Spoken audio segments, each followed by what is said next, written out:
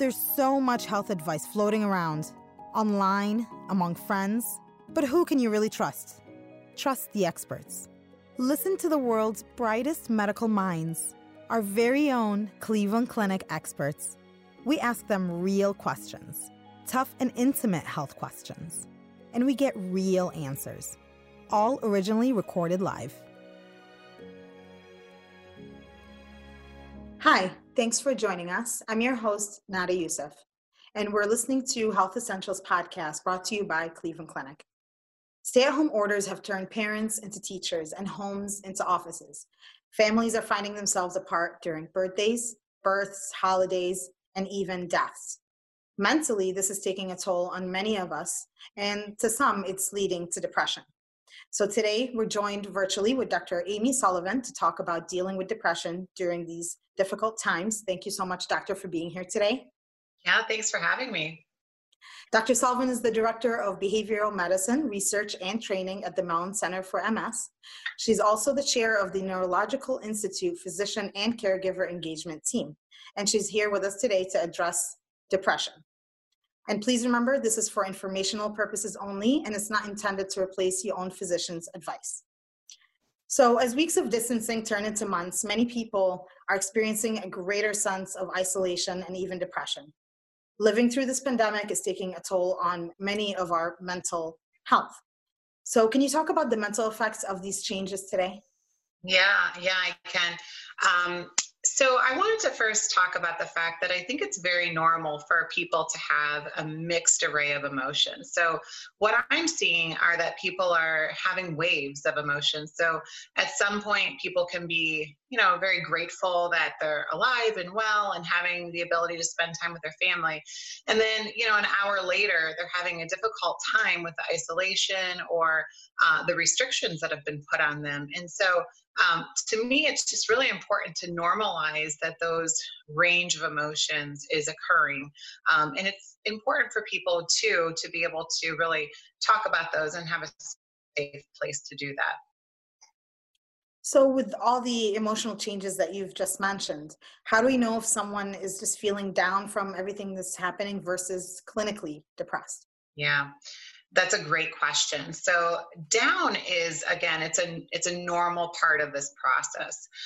Feeling down is sometimes described as just a blue feeling or feeling unmotivated, just not feeling great, which is very different from depression. Depression is more of a cluster of symptoms, and it's notably different. It's different. It's a different duration of symptoms. So it's feeling like somebody is down, depressed. We hear a lot of irritability for long periods of time. Typically, this can last for up to 2 weeks at a time or even longer, as well as having little interest in pleasure in things that people once enjoyed. So those are two key essential symptoms of depression versus being just down. And I guess I would add one thing, Nada, I'm sorry. We know that depression starts to impact people's everyday function. So activities of daily living or their will to do things. And when it really starts to impact things that are important to you, that's a definite signification that it's more of a depression versus just a down mood. Now, can we talk a little bit about what it looks like? Like, for example, eating. What does that look like when someone's on depression? Kind of signs that we can tell if someone's depressed. Yeah, that's a great question. So in our field, we use an acronym called SIGI-CAPS. And so what that stands for is S is that there's a subjective mood change. So a change like irritability, a mood, depression, sadness. The I stands for interest. So things that people once enjoyed, they're now not doing. The G is for guilt. So we find that people feel guilty about having these symptoms, or they feel kind of worthless. The E is for energy. So changes in energy patterns. Typically, they feel more fatigued or they're not moving as quickly. The C is for concentration or cognitive changes that we see. And then A, getting to your point, is for appetite. So this can be changes in appetite either up or down. And the P is for psychomotor agitation, the S is for sleep, and then the S is for suicidal ideation. Now, when it comes to sleep, is it irritability where you cannot sleep, or are you sleeping more? Right? It could be both or either. And so sometimes people come in saying, they're unable to fall asleep. Sometimes people are having difficulty staying asleep. It really depends on the individual person, and each person is likely going to have different symptoms. That's a good point. Yeah. Now, can prolonged loneliness contribute to depression? Yeah. So we're seeing a lot of this right now. So loneliness is a very interesting topic, because I'm seeing people that are feeling lonely despite the fact that they're at home with people that they love. So we have to remember that loneliness is subjective. So many times you have people that, their whole world is wrapped up in their homes, and that's great. So they're probably doing very well with these stay-at-home orders. But you also have people who, their world is at home and with friends or family members that they're not with. And so there's a great sense of loneliness right now with individuals who want to be with extended family or family that's really important to them that doesn't live in their house. And so I think we have to make sure that we're taking care of each other and checking in on each other, given that there's different situations for every person. So yes, for sure, loneliness can be a contributing factor. And how can we help others or loved ones that we may be living with that's going through depression at this time? Yeah. So I think first and foremost, we need to remember that each person is going to deal with this differently. So while this may be enjoyable for some, like I have a daughter that I think this is going to be she fits very well with this world right now. It's going to be actually very hard for her to get back to it. So we have to remember that there's some that I think are really enjoying this, and then there's others who are having a very difficult time. So, I think that we can be creative at this point, and we can find ways that we're coping and we're helping others cope. But some of the basic things I think are important. One is having an overall sense of wellness and well-being. So what that means is making sure that we're eating properly. So that means eating a healthy, balanced diet, making sure that we're moving or exercising or getting your heart rate up, something that you're doing good for your body. We talked about sleep earlier, making sure that our sleep is still scheduled, making sure that we're falling to sleep and waking up on a regular routine time, and then taking care of our mental health. So that's from a wellness perspective. Now, I think that there are other things that we need to do for others as well. So we talked about checking in, so making sure that we're still staying connected to people despite the fact that these stay-at-home orders are in place right now. So we can do things like, Skype or FaceTime or Zoom meetings. I think I've seen my kids become very creative in terms of playing games with their cousins or friends, having, marathon TV shows with each other.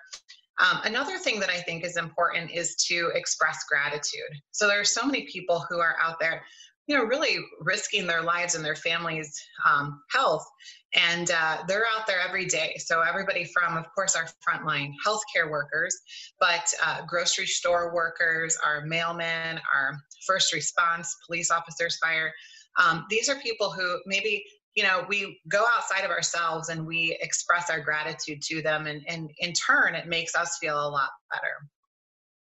So if this is really serious for someone and someone's going through depression or severe depression, is there someone they can talk to today? Yeah. So the Cleveland Clinic has a lot of resources on our website, and it's important to look at those under the COVID webpage. And it has a bunch of resources listed there. So that's one place to start where you can get a lot of information. Knowing that all behavioral medicine at this point, or most of us in behavioral medicine have converted to virtual appointments. So we're all available to help. Also, there's the 1-800-273-TALK phone number. So that's a 24/7 crisis hotline that I like to give to my patients on a continual basis. And then if you look online for NAMI, which is the National Alliance of Mental Health, they have resources as well. Very good. Thank you. So many people are working from home or not even able to go to work at all right now and might feel a loss in a sense of purpose or productivity. How do we stay productive, engaged, or interested when we're feeling down or depressed? Yeah, that's a great question too.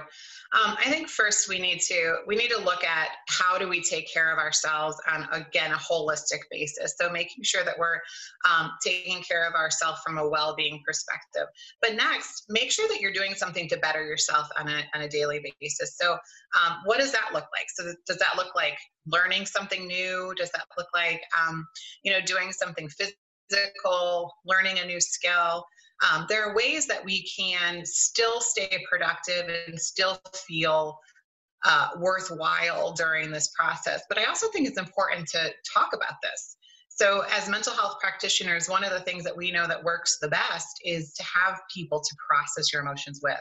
And that can be somebody that you really trust. That can also be somebody that's, in the mental health field that's there to help people. So I think there are many ways for people to still feel productive. And again, when a person is feeling rather depressed or feeling like they're just not themselves, that they need to seek help and seek the help of a mental health provider. So you've mentioned reaching out to loved ones that may be suffering from depression right now or feeling down. Now, as a friend of a loved one, what can I do, or how can I be a better listener, or what should I say to someone that is feeling down? Yeah. So one of the things I would suggest is to not try to fix your friend or your loved one. Instead, just be there to listen. And so I find that people sometimes just need the opportunity to process. So you might ask them questions like, how can I help you with this? Or can you tell me more about this? I'm sensing that you're feeling, X, Y, or Z. It's really important to me to be able to hear you. So tell me more. And I think that if you use these open-ended questions and the person knows that you're really there for them, it will create a really great opportunity to have a conversation with them.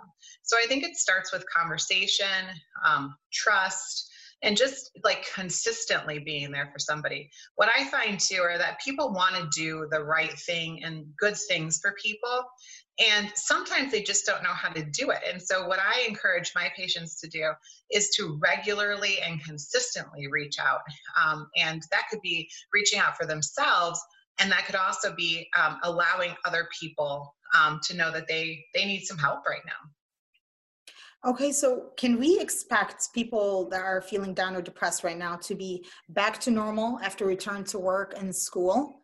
Mm-hmm. Why or why not? Yeah, that's a great question. And I've actually put a lot of thought into this. I don't think that we can. I think that, like we had talked about a few moments ago, there are going to be some people who have really enjoyed being at home. These are more of your introverted individuals.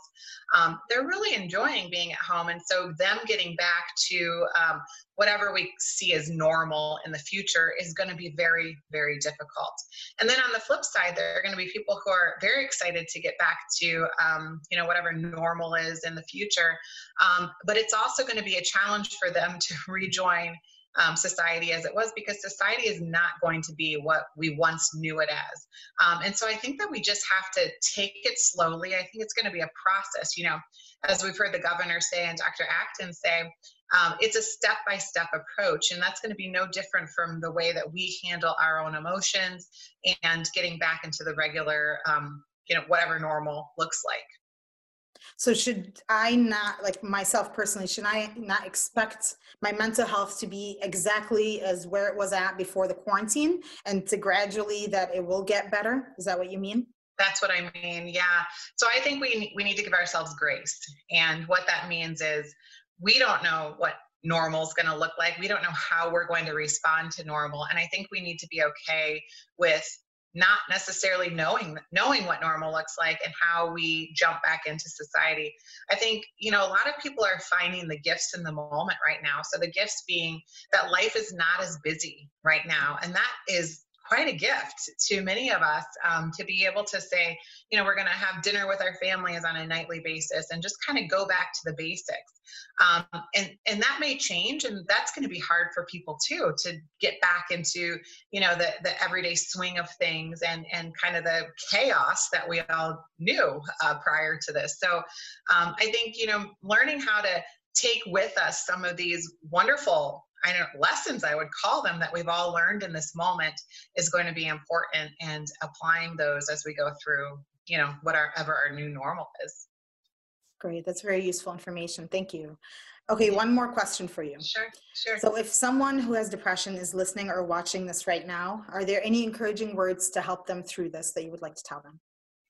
Oh, yeah. I would just like to let them know that, we look at depression much differently than we did, I don't know, even 20 years ago. So now we're really on a kick of normalizing and not stigmatizing depression. And one of our, greatest Cleveland people that we have is Kevin Love. And look what he did for the stigmatization of mental health. He's really come out and talked about the fact that people have experiences and emotions that need to be discussed.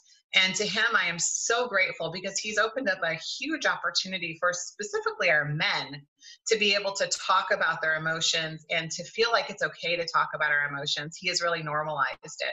And so for anyone who's experiencing depression, I would just say it's rather normal to have these feelings, these ebbs and these flows and emotions. And when it does impact your daily functioning or activities of daily living, or you just don't feel like yourself, seek help. There are people out there who are trained in this and who can help you through this. And so I would just really encourage people to not look at it as a stigma anymore. Look at it more as this is just part of our overall well-being. And one other thing I would say to that is that we look at depression or anxiety as a chronic disease. And just like we would look at blood pressure, or we would look at sugar diabetes, we look at all of these as chronic diseases. So in an instance of somebody who has high blood pressure or who has diabetes, and they eat too much sugar, or they have too much fat or something, they're going to really set off their numbers. And it's no different from what our individuals that are faced with depression are doing. So this is really going to set some people off. And so by that, I mean, it's really important for them to understand that this is a chronic disease, and that right now we're in a very difficult situation. And so this may trigger depression for somebody who was rather managed in the past. And so just like diabetes or blood pressure, we just have to get it under control again. And we do that by way of therapy and or medication. And so again, making sure you're taking care of yourself just like you would any other physical condition. I love that. That's vital information, because you do see a lot of information on the news, a lot of physical changes happening to us, but understanding the mental changes that are happening is just as important as our physical changes. Thank you so much, Dr. Sullivan, for being here today. You're welcome. Thanks so much for having me. Sure thing. And for more resources on mental health or to make an appointment with a behavioral health specialist, please visit clevelandclinic.org/behavioral health. And for the latest coronavirus news and updates from Cleveland Clinic, please visit clevelandclinic.org/coronavirus. And thanks to our listeners and viewers for tuning in. If you found this information helpful and would like to listen to more of our Cleveland Clinic health experts, please go to clevelandclinic.org/HE podcast. Thank you again for tuning in. This concludes this Cleveland Clinic Health Essentials podcast. Thank you for listening. Join us again soon.